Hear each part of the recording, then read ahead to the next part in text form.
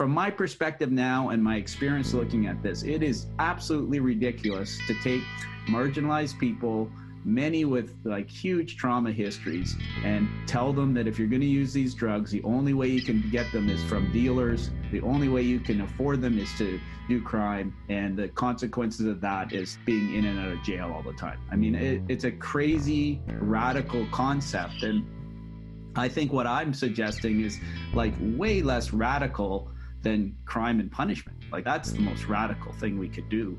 Giving people safer medications that they could use, I think is not radical at all. You're listening to Narcotica, a podcast giving you the straight dope about drugs and the people who use them.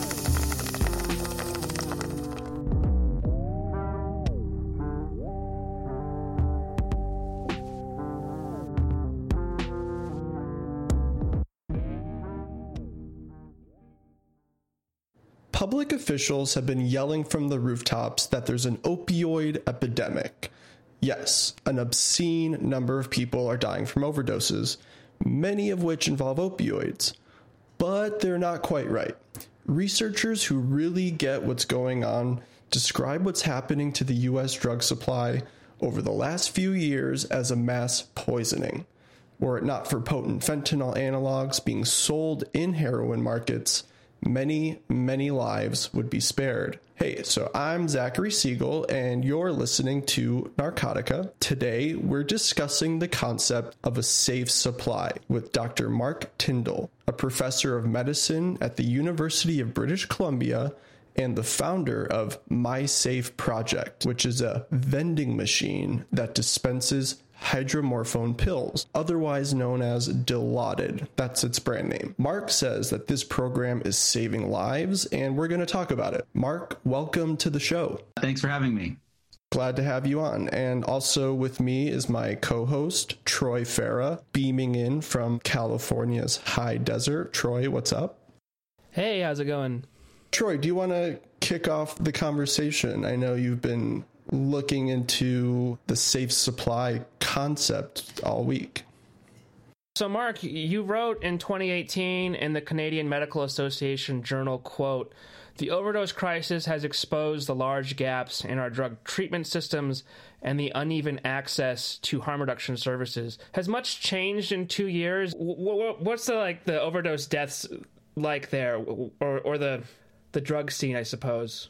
Well, I've been working in what would be considered the infamous downtown east side of Vancouver for over 20 years, mainly at first, at least as an infectious disease doctor. And I was treating people for their HIV and hepatitis C, and then got quite involved in the harm reduction movement and was part of the evaluation of Insight, the first North American supervised injection site. And that opened in 2003. So I've been kind of working in that community for a long time. And about 2016, we noticed that more and more people were overdosing. And, looking back 4 years, nobody would have thought that this many people would have died in British Columbia. But almost 5,000 people have died in the province of British Columbia since 2015. So a massive number. We used to report about 150 to 300 overdose deaths a year, and then it spiked to 1,500 in 2016. So a massive increase in number of people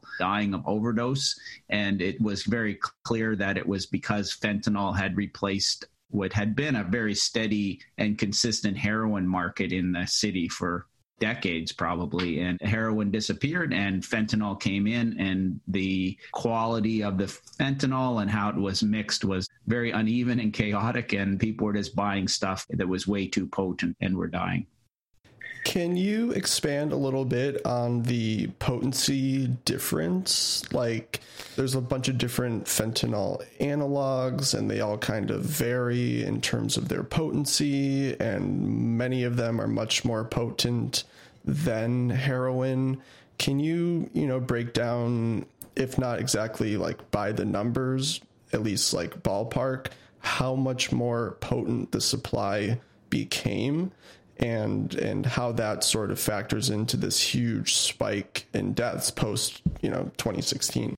Yeah, well, one of the kind of misconceptions is somehow fentanyl on its own, just the word fentanyl or some of the analogs, carfentanil, means instant overdose, and that's not true. People have been basically only using fentanyl in this community now for 4 years, and most times people use it, it's fine, but it's just a very, concentrated powder, and if you're mixing it up in your kitchen blender, it's pretty hard to distribute it evenly. So the molecule per molecule, clearly, people say it's 100 to 1,000 times more potent than heroin per gram, but it's all to do with how people mix it up and how they cut the drug and things. So most fentanyl that's bought on the street today in Vancouver is fine. People get what they need from it and they use it again. I mean, the half-life is a little bit shorter, so people tend to have to inject more often when they're using fentanyl,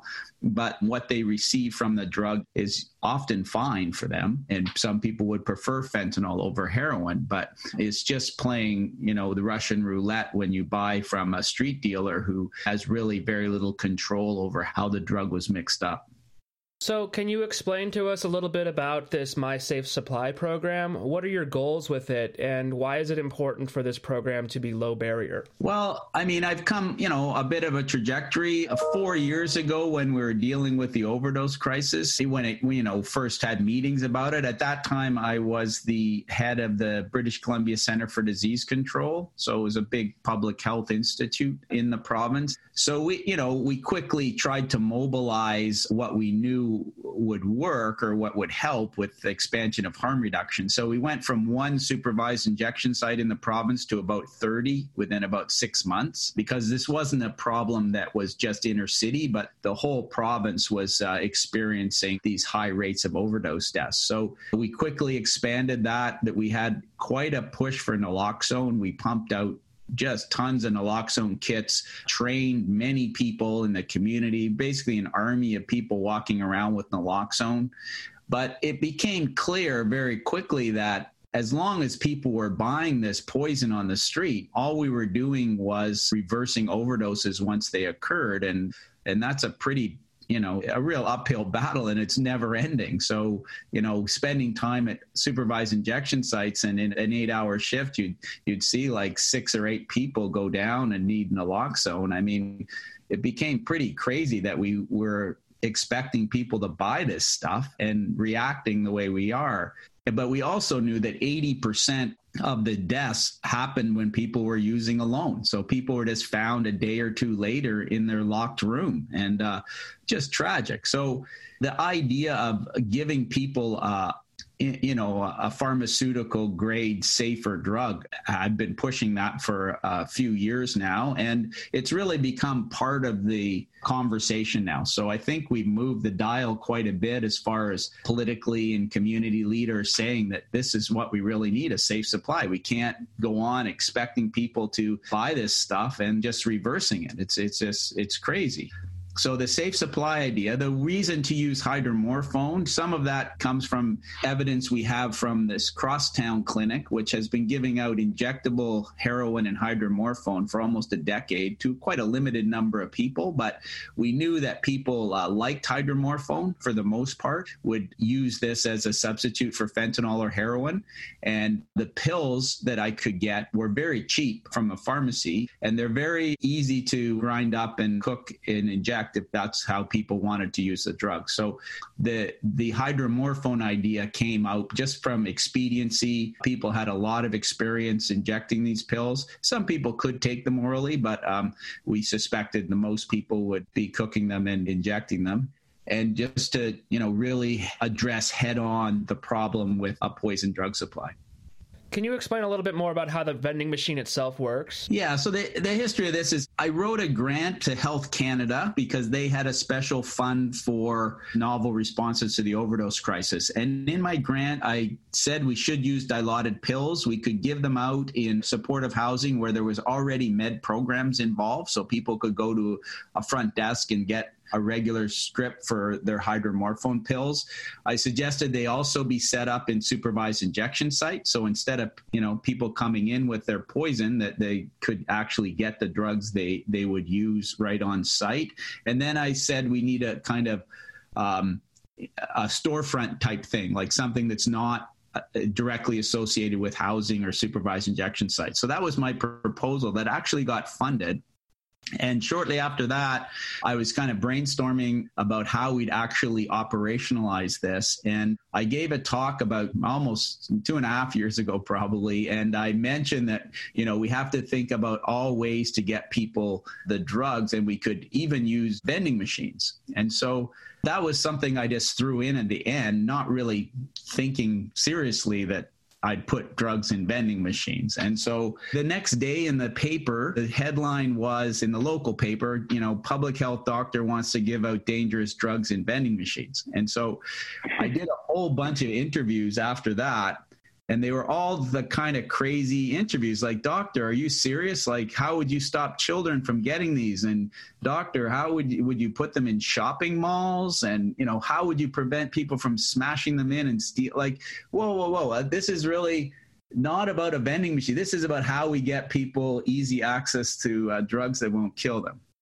However, after probably 20 interviews that went similarly, and I couldn't really get it back on track, I decided that putting them in machines would be like brilliant. Like, why don't we do that? And then the next day, this is all a crazy true story, but some guy called me from the other side of the country, Nova Scotia, and said he read about this idea and he has machines that he was trying to get for medical use. And would I be interested? I said, well, actually, I didn't know they really existed.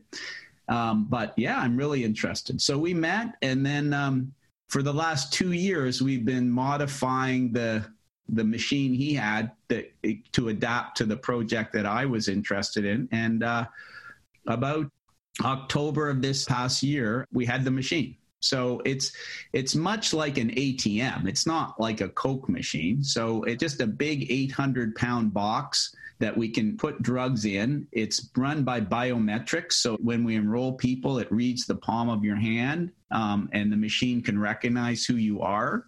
And the machine is totally programmable. So with the consultation with the participant, we can decide what's a reasonable schedule for them to pick them up. And I can time the machine however I want. I have real-time recording of what comes out of that machine. So I have a dashboard that I can access on an app anytime I want and find out, if people are getting them and if there's any issues. Yeah, so it's a really secure way to keep their drugs. How many people are currently using the machine right now? I still don't really have, a lot of buy-in for this as far as any resources or people getting behind this. So I realized that I had to demonstrate the technology. So I handpicked 5 people.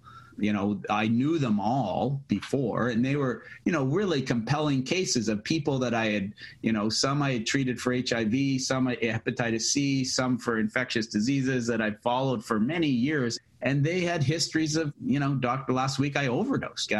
Somebody had to give me naloxone, and I felt ethically that I have to offer you something. I don't want to get a phone call that you're not coming back because you were found in your room dead. So I handpicked 5 people to test out the technology. That was my goal, just to make sure people could use it and liked using it, and worked out kind of protocols and things with them. But just for nothing else but compassion, we're up to 15 people now. People are coming in all the time. How can I get on this program? I'm really scared. And so we're up to 15 people, but I'm at a real turning point that I need to get some resources and people on side, because basically it's just me and a few volunteers that are, writing scripts, loading the machine, and visiting with people. So the next step now would be to try and expand this. Yeah. So let's definitely talk about that. So we're in America, where it's incredibly hard for people to even get a steady access of buprenorphine and methadone, which are opioids that are far harder to overdose on. And there's so many barriers and regulations around these kinds of opioids because they're specifically prescribed for treating addiction. And, outside of like the interviews you gave and just like introducing the concept and sort of open the proverbial Overton window, like what kind of activity politically and rhetorically what was going on to even get this far? Like, walk us through how like this was communicated, and you're talking about getting more buy-in now. So where do things stand? Are you still like far outside of sort of consensus on this? There has been quite a lot of movement. So it went from this guy's like out of his mind to this might work. So there is now programs using dilaudid pills. So one of the humps was the whole concept of a safe supply. Why would you give drug users drugs, which in my mind is kind of course you would. That's what they're using. And that's what, but I think to the kind of general audience, that would be a bit counterintuitive. But if you're able to really show the fact that, no, these people are actually overdosing in massive numbers. They're buying poison drugs, and it's just not ethical that we just expect people to, just stop using, because it's still, at the end of the day, despite our harm reduction, we're basically telling people, just stop, just say no. Like, don't buy these things when they have absolutely no alternative. And we know that people will go to great extents to get these drugs. Even with the constant threat of overdose and death, people are buying these drugs all the time. It hasn't really changed the intensity of drug use, at least in the community I'm working in. So it's just kind of common sense. And even people who are really keen on treatment and recovery, I mean, making the case that you can't treat dead people, I mean, they have to start somewhere, and trying to position this as addiction treatment. Why should this be treated any different than buprenorphine or methadone? I mean, people still are so hung up with the idea that if people are trying to control or reduce their drug use, they shouldn't have any pleasure. Why would you give them hydromorphone when you can give them methadone? And the only difference to me is pleasure and control. So the drugs work just as well for, hydromorphone works very well for dealing with cravings and withdrawal, just like methadone does. But the idea, kind of the punitive idea, well, methadone's okay or bupe's okay because people don't get any, they don't feel good when they're on it. So I'm just kind of putting it back, well, if it just is effective, or probably much more effective as far as retention goes, why wouldn't we consider this part of addiction treatment? It's people's medications. This is what they use. And if we can help them regulate it and at least have access to a safer supply, then this should be no different than methadone or buprenorphine. Because I think people need to understand that at least in the Canadian context, methadone and buprenorphine are really abstinence-based treatments. They're saying, don't use these drugs, use our drugs. Here are the rules. You come and get them, and we'll watch you use them. We don't expect you to get any feeling from these drugs, but it will help you with your cravings and withdrawal symptoms. So I'm not against, I've prescribed my fair share of methadone in my life, but the idea that giving people actual hydromorphone or even heroin is that much different, other than feelings people get, I think we need to just think twice, and just, if that's what people would prefer over methadone, then that's what we should give them.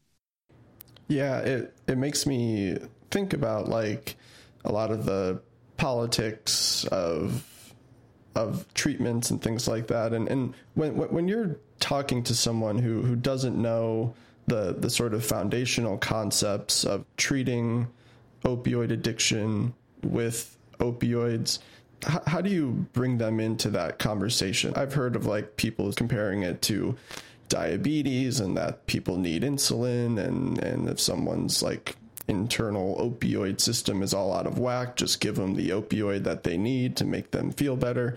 What's your way to make this clear and comprehensible and get people to land on your side?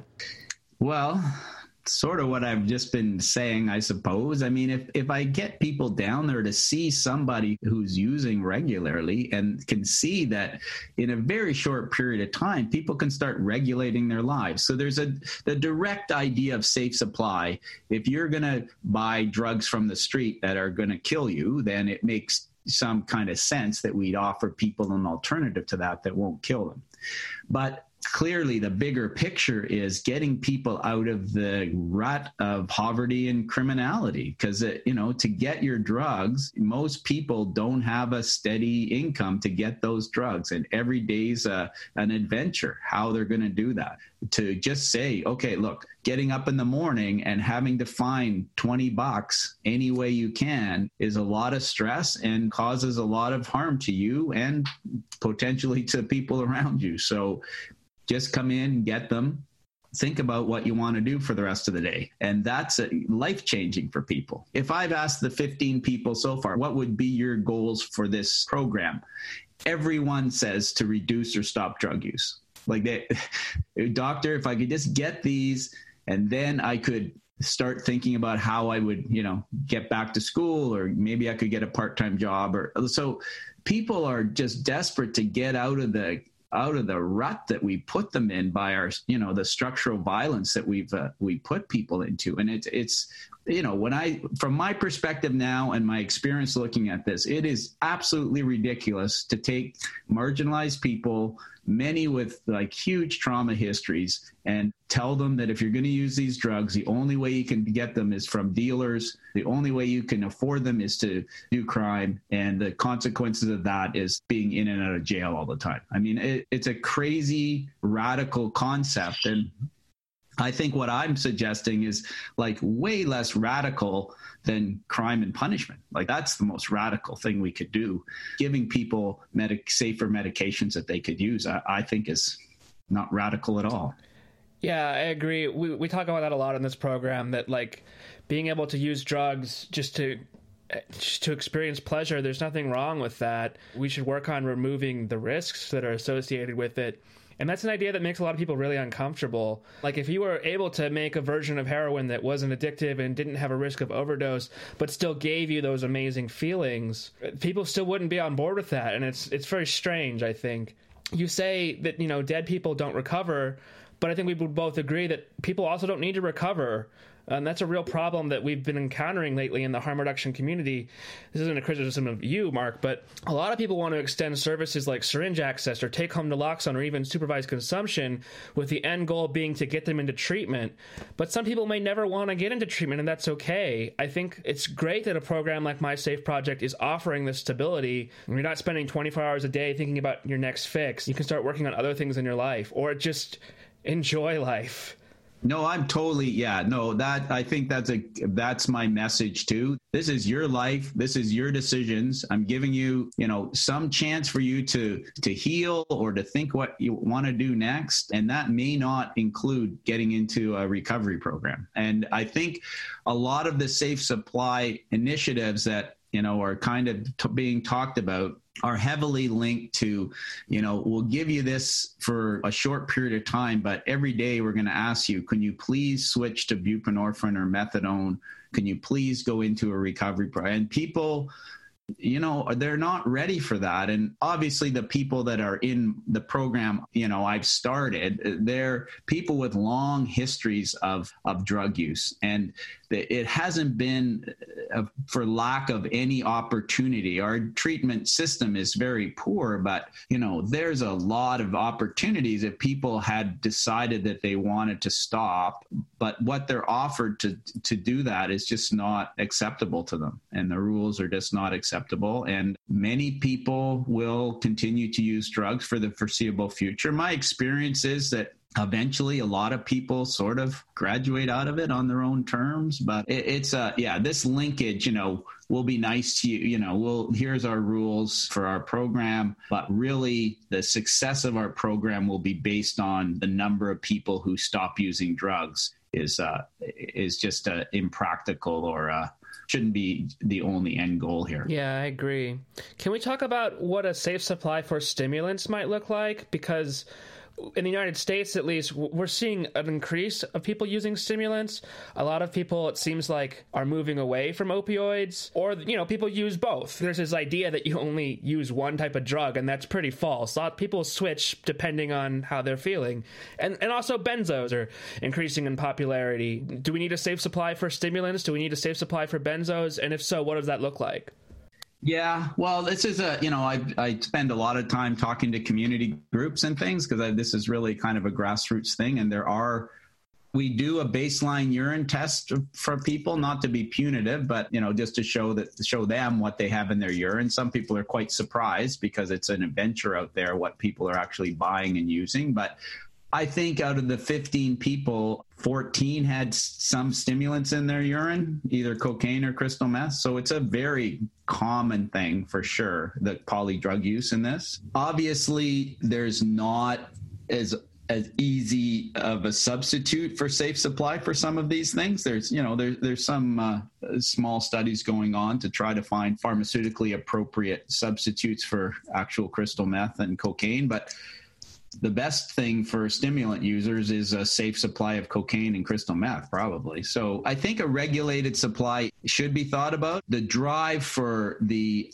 opioid issue is the obviously direct death. So that it's gone up because of people overdosing on opioids and having their respiratory system suppressed and not breathing. So that's a direct response that we needed to offer people some opioids. But I think a regulated drug supply would be something we'd consider. And so for some people, even having a regulated supply. So a lot of problems with stimulant use is kind of the impulsiveness and the drive to use it all at once. So, I have had a lot of experience in hospital trying to keep people in there for treatment. And the person who is a heavy stimulant user, crack cocaine or crystal meth, can spend 6 weeks in hospital on IV antibiotics and with not a ton of support cannot use those drugs for that period of time. They have some cravings and they probably use as soon as they leave, which is hugely different from somebody who's wired to opioids and they don't last very long without getting some replacement. So anyways, there's difference in these drugs. So the one reason, and certainly communities in Canada who have basically a stimulant issue with people using drugs, is stimulants, especially crystal meth, is really a poor man's drug. These are very cheap. People who just want to get high and just want to, get some relief from their problems would rather use opioids, but they're just not available in their communities anymore. And crystal meth is just so cheap that whole communities basically are just now using crystal meth. But it's basically because the fentanyl has not gotten there to their communities and that the diverted prescription drugs have totally dried up. So crystal meth is what they have left to use. It's part preference, I'm sure, with some stimulant users, but it's part just what's available for people to use. And crystal meth, for the most part, is the lowest common denominator for people because it is cheap and lasts a long time. Yeah, that's interesting. There's a lot of different geographic trends and distribution of who's using drugs, and a lot of that depends on simply like where they live in America as well. And hearing you talk about a sort of full-on regulated supply and what that would look like and why it's just, from your perspective, like an ethical thing to do if it saves lives. And in a recent piece in Wired about your opioid vending machine, Darwin Fisher describes you as a doctor who has contempt for the medical profession, which they describe as a valuable thing. And I'm just hearing your take on all this. I guess I want to hear from you. Where do you see yourself depart from your colleagues in medicine? And what is it about this issue that you see that maybe they don't see? Yeah, that's interesting. I do have a lot of colleagues, and I do have, not totally totally sitting on my own. I think there's a lot of fear in the regulation. So there's not a lot of doctors that I work with who are at this point in time willing to write prescriptions because they're concerned about repercussions and how it will look, especially in the medical profession when so much attention's been on pharmaceutical prescribing, and doctors are like very scared that they don't want to be seen as anybody giving out these drugs. But in public health, I mean, the safest place to land from a political standpoint is stopping people from getting into this in the first place. So the prevention thing is kind of public health, and basically saying once you're into this, we can't do much for you. We'll give you a little bit of line here, but for the most part, we'd like to put all of our resources into kids and stopping this from happening in the first place. It's much more comfortable to do that. And so any idea that you'd prescribe to somebody and it would fall into the wrong hands, the whole diversion thing is just scares people to death. I mean, the biggest pushback I have is diversion. So if these drugs, which are very cheap from a pharmacy, have high street value, what's to stop people from selling their drugs? And the worst case scenario is what's to stop them from running to a schoolyard and giving to somebody in grade 7? But it's totally impractical. Could that ever happen? Yeah, it could possibly happen, but in the whole scheme of things, it's so unlikely. And the damage we're doing by watching people buy contaminated drugs is just so overwhelmingly 5,000 people in just one province in 3.5 years. I mean, it's massive. So doctors are pretty concerned that, if one thing went wrong, people from the Ministry of Health came to visit the machine when I just had 5 people on, and they said, well, what they really need is some heads up so they can come up with speaking points if something went wrong. And this is when I had 5 users on this machine. And I looked at it and said, when something goes wrong, 5,000 people have died.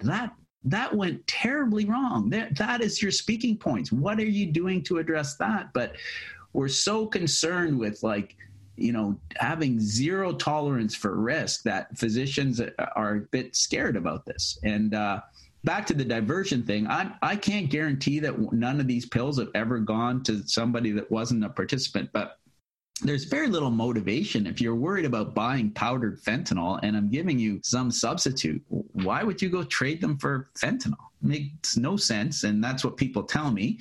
And then if anything, if you get, 4 pills from this machine and your buddy or your partner is drug sick and you give them one of your dilaudid pills, I mean, I think that's just being a nice person, and they'd be buying stuff on the street. So it's the whole idea that maybe we should get to the point where we want secondary distribution of these things. If we really thought this was a poisoning epidemic and people were buying fentanyl, we'd give people extras. Like, do you know anybody else who's at risk? Can you please give them these safer drugs and stop them from doing fentanyl? Like, that's how we treat any other poisoning epidemic. That's how we treat needle exchanges. We used to have 1 for 1, and now we say, hey, take the whole box, because I know there's people out there who don't have access to clean needles. Please give them to them because it's way safer. So I'm not that worried about diversion in the face of a poisoning epidemic, because people need access all kinds of ways to a safer source.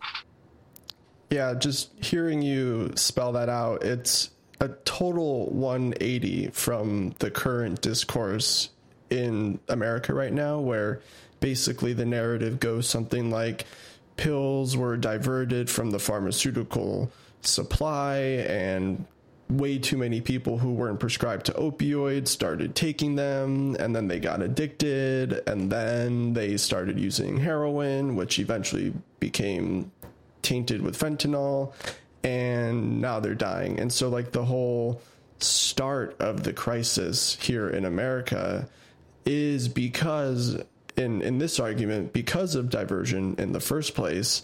And now it's like we actually want to go back to prescription diversion because it's infinitely better than this Russian roulette game you were talking about with all these uneven batches of fentanyl. So it's really just like, I guess for like our listeners here in America, just put this out there. Like it's you're really like taking a courageous step, I think, to provide people with the drugs that they need. And that in America, if a doctor was doing what you were doing, they would no doubt be criminally prosecuted and lose their license and possibly jailed. The stakes are so high. And just to set that context is important to how different you're approaching this as a doctor. And I know there's people in America who wish that doctors were doing what you were doing. Yeah, well, hopefully I'm not on anybody's criminal radar now. I mean, the way I've developed, I did this with regulations because I have been in a lot of contact with the College of Physicians, College of Pharmacists, but basically the narrative of this machine is I'm writing a total legal script. It's going to a total legal pharmacist. They're doing total legal dispensing of this. And all I'm doing is putting people's prescriptions in a safe, regulated box. So, yeah, a safe box. I don't have a whole load of drugs and I'm just giving them to people. These are their drugs, and they have consented or chosen to get them in a way that's heavily regulated. So, I haven't really stepped on any regulatory issues here. It's obviously the drugs for some people could be a bit off label, but if I'm preventing death, I think that's quite a good indication to use this. So, and I could make a good case that everybody has really bad pain. So if that's what this person has really severe pain and they need these drugs. And if they don't get the drugs, their pain gets way worse. And why wouldn't we do a safe box for people? So I can understand that people may be reluctant to give, reading American Pain and these kind of crazy pill mills and stuff. Clearly this is nothing like that, right? This is very tightly regulated. We're dealing with people. We're not pushing tons of pills out there in the community. But I would push back on the narrative that's been, is totally been accepted, that there was very little intention for people to get hold of these drugs. They were all victims of poor prescribing, and everybody's got a story. I went to the dentist, got my teeth pulled. Now I'm using fentanyl and heroin. That is not the real narrative for most people. People are seeking drugs, and they sought out these, and the easiest way to get them at one point was diverted pharmaceutical drugs. But these are, for the most part, people who do have trauma and pain issues, and they are seeking these drugs out and are not simply just, bystanders and victims of bad prescribing habits. Yeah. No, I mean, I definitely agree. And the story here, though, in the U.S. is very much that these are all innocent victims, and that Johnny, the football player, broke his ankle and 6 months after using Percocet was found dead from a fentanyl overdose. And that does happen, sure, but there's a much more nuanced and complicated story about this person's life that we just don't really hear, and it's very much reductively told as the problem started with the prescription. And a lot of people in Canada talk about the kind of generational trauma and pain that's sort of endemic to the downtown east side is really a much different context and a much more painful one that breeds the conditions of addiction. Look at the map of America. Look where all these problems are happening. It's all totally related to socioeconomic issues, basically. So it's not throughout the whole United States. There's bad pockets of this, and it's not driven just by bad prescribing practices. It's driven by the drive to obtain these drugs from people who are suffering. Mark, I want to go back to something that you said about how you can use chronic pain as kind of an excuse if people ask any questions about prescriptions. But I mean, I feel like I've encountered that a lot of people do use narcotics to medicate chronic pain. I think chronic pain is the number one condition in North America. If not, it's one of the top conditions that people have. So, and even drinking alcohol can help some people manage their pain. Cannabis is another one. So it's not really necessarily a euphemism, but people also use drugs for pleasure. It's just this whole complex thing. But my point is I really think that drug use is, to a degree, nobody's business. Why you're using it, people should be able to have the freedom to put what they want in their body. Yeah, I would agree. I mean, but we made it such a hazardous activity, right? So, I mean, it's so obvious. Alcohol is considered like that's what people should be doing. If you want to, lose yourself for a while, why don't you just drink a lot of alcohol? And that's totally acceptable and actually heavily promoted in North America. But you use something that's been deemed arbitrarily illegal, that all of a sudden everything changes, and we put people in such horrible situations that it's really difficult to live like that. Like the drugs are very hard to obtain. They're extremely expensive, and you run the risk of getting involved in the criminal justice system every day. So it's, on the philosophy that it's your business, what you put in your body, I would agree with. But I mean, with illegal drugs, we've created a situation that it's just people are not able to do that very easily unless you're super rich or Keith Richards or I don't know. So, I mean, there's people who do that, but. Well, even Prince overdosed, Exactly. But yeah, that is why the safe supply is so important. With the MySafe project, with the vending machine, we call it a dispensing machine. So we're trying to change vending is kind of what people have this idea that it's, it looks like a Coke machine, but it's more like an ATM. Okay, that makes sense. What about, the lack of therapy? Is there a way for people to, get more involved if they want to? Because, a lot of drug use stems from trauma or other mental health issues that, that if they're not addressed, can continue to create problems. Is there like a way for people to, once they've kind of been stabilized and they're not at risk of dying as much, they can do something differently? Yeah, I mean, this concept that, well, it's a machine, don't people need connection? Isn't that what addiction's all about? Well, I mean, it's a small sample size, but I spend most of my day standing by the machine. I know everybody by first name. I know if they're having a bad day or a good day. I mean, so as far as them feeling they're connected with me and some of the other staff there, it's like super connected. And if they feel like I need help doing this, it's certainly in the downtown community, there is a million services. I'm happy to refer them anywhere, and I will, I will. I'm trying not to position this though as a comprehensive addiction program. My goal is to offer people alternative to this drug supply. And I don't want to pressure them and think, because I kind of know how this works. There's people who've attended Insight since it opened in 2003, and their pattern of drug use hasn't changed all that much. They see people multiple times a day if they want to, and they will decide when they want to move on. And for some people, it hasn't happened in 15 years. So I think that people will seek out help, and when they're ready to seek out help and trying to stabilize them, will give them that opportunity. But I don't want to put any pressure on them every day when they come in saying, how are you doing? You must be doing way better. Why don't you get off this? And you'd really be better off stopping or on methadone. Like those kind of conversations I just don't, I would never have. But people know what's out there, and they will seek that when they need to. But already in a very short period of time, there's 2 people now that are working that weren't before. And just because they can organize their day and don't have to be going to collect bottles and go into dumpsters. So I think there's obviously, I want to help people get on with healing or whatever they want to do. I'm not trying to fix you. So I'm not, my whole attitude to try to support people, get them in a place where they can move on to the next step if that's what they want to do, what their trajectory is. And because the other thing I push back on this recovery, it's as if all these people in the program were doing like fabulously well, discovered heroin, hit the skids, and now I want to get them back up to get them out of that and back where they were.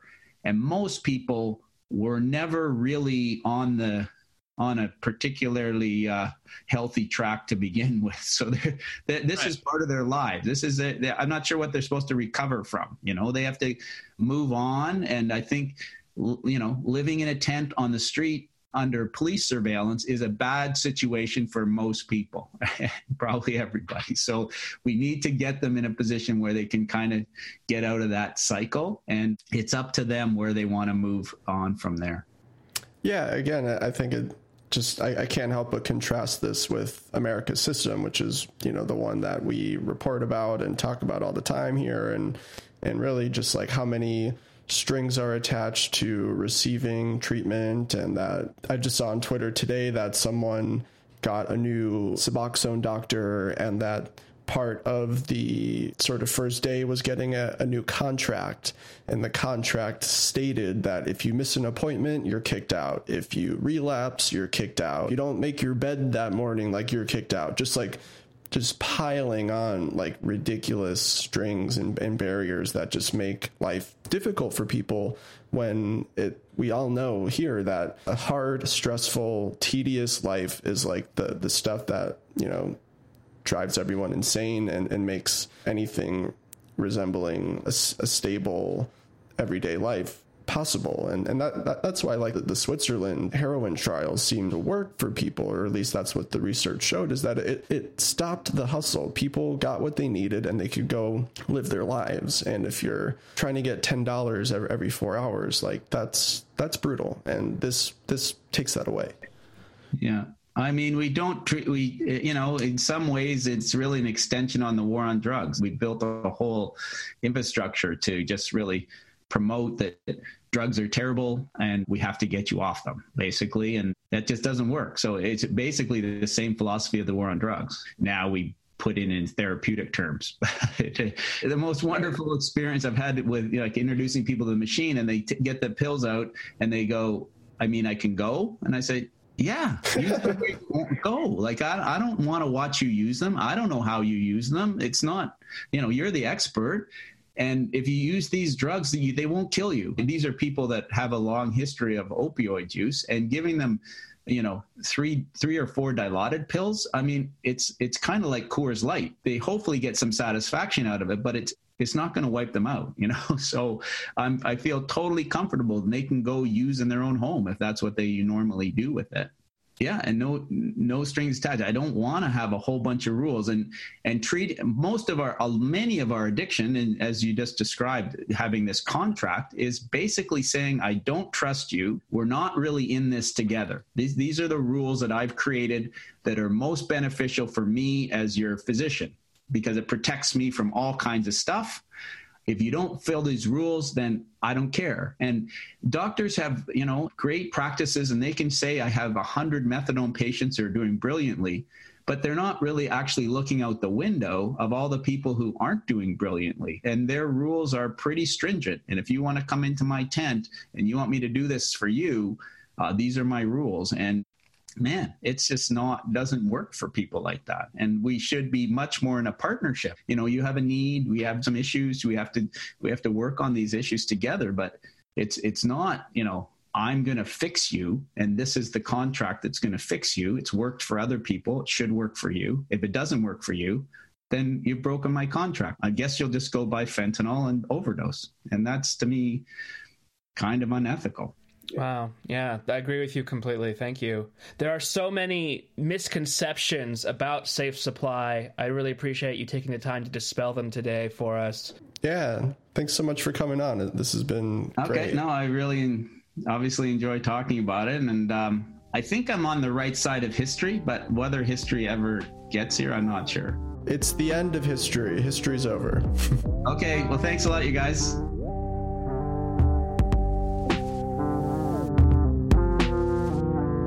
Hey, thanks for listening to Narcotica. You can follow us on Twitter at Narcocast or on narcocast.com. We're also on other social medias like Facebook and YouTube. Narcotica is an independent production by Christopher Moraff, Zachary Siegel, and Troy Farah. As always, our theme music was composed by Glassbolt, and I'm your co-producer, Garrett. Narcotica is an ad-free program, and we like to keep it that way, so thank you so much to our patrons on Patreon. We really could not do this without them. Your guys' contributions help keep this show free from corporate influence. If you like the program, you can join dozens of other pro-drug advocates on our Patreon. Supporters get early access to episodes, and we're working on some other perks as well. Thanks for making this program possible, everyone. If Patreon isn't for you, you can still help us out by getting the word out. Give us a rating where you get your podcasts, or on Spotify, Stitcher, iTunes. Just look for us and you'll find us. If you want to send us a suggestion, tell us about your conversation with God, or you just want to say hi, you can email us at tips@narcocast.com. That's all, folks. Have a nice night.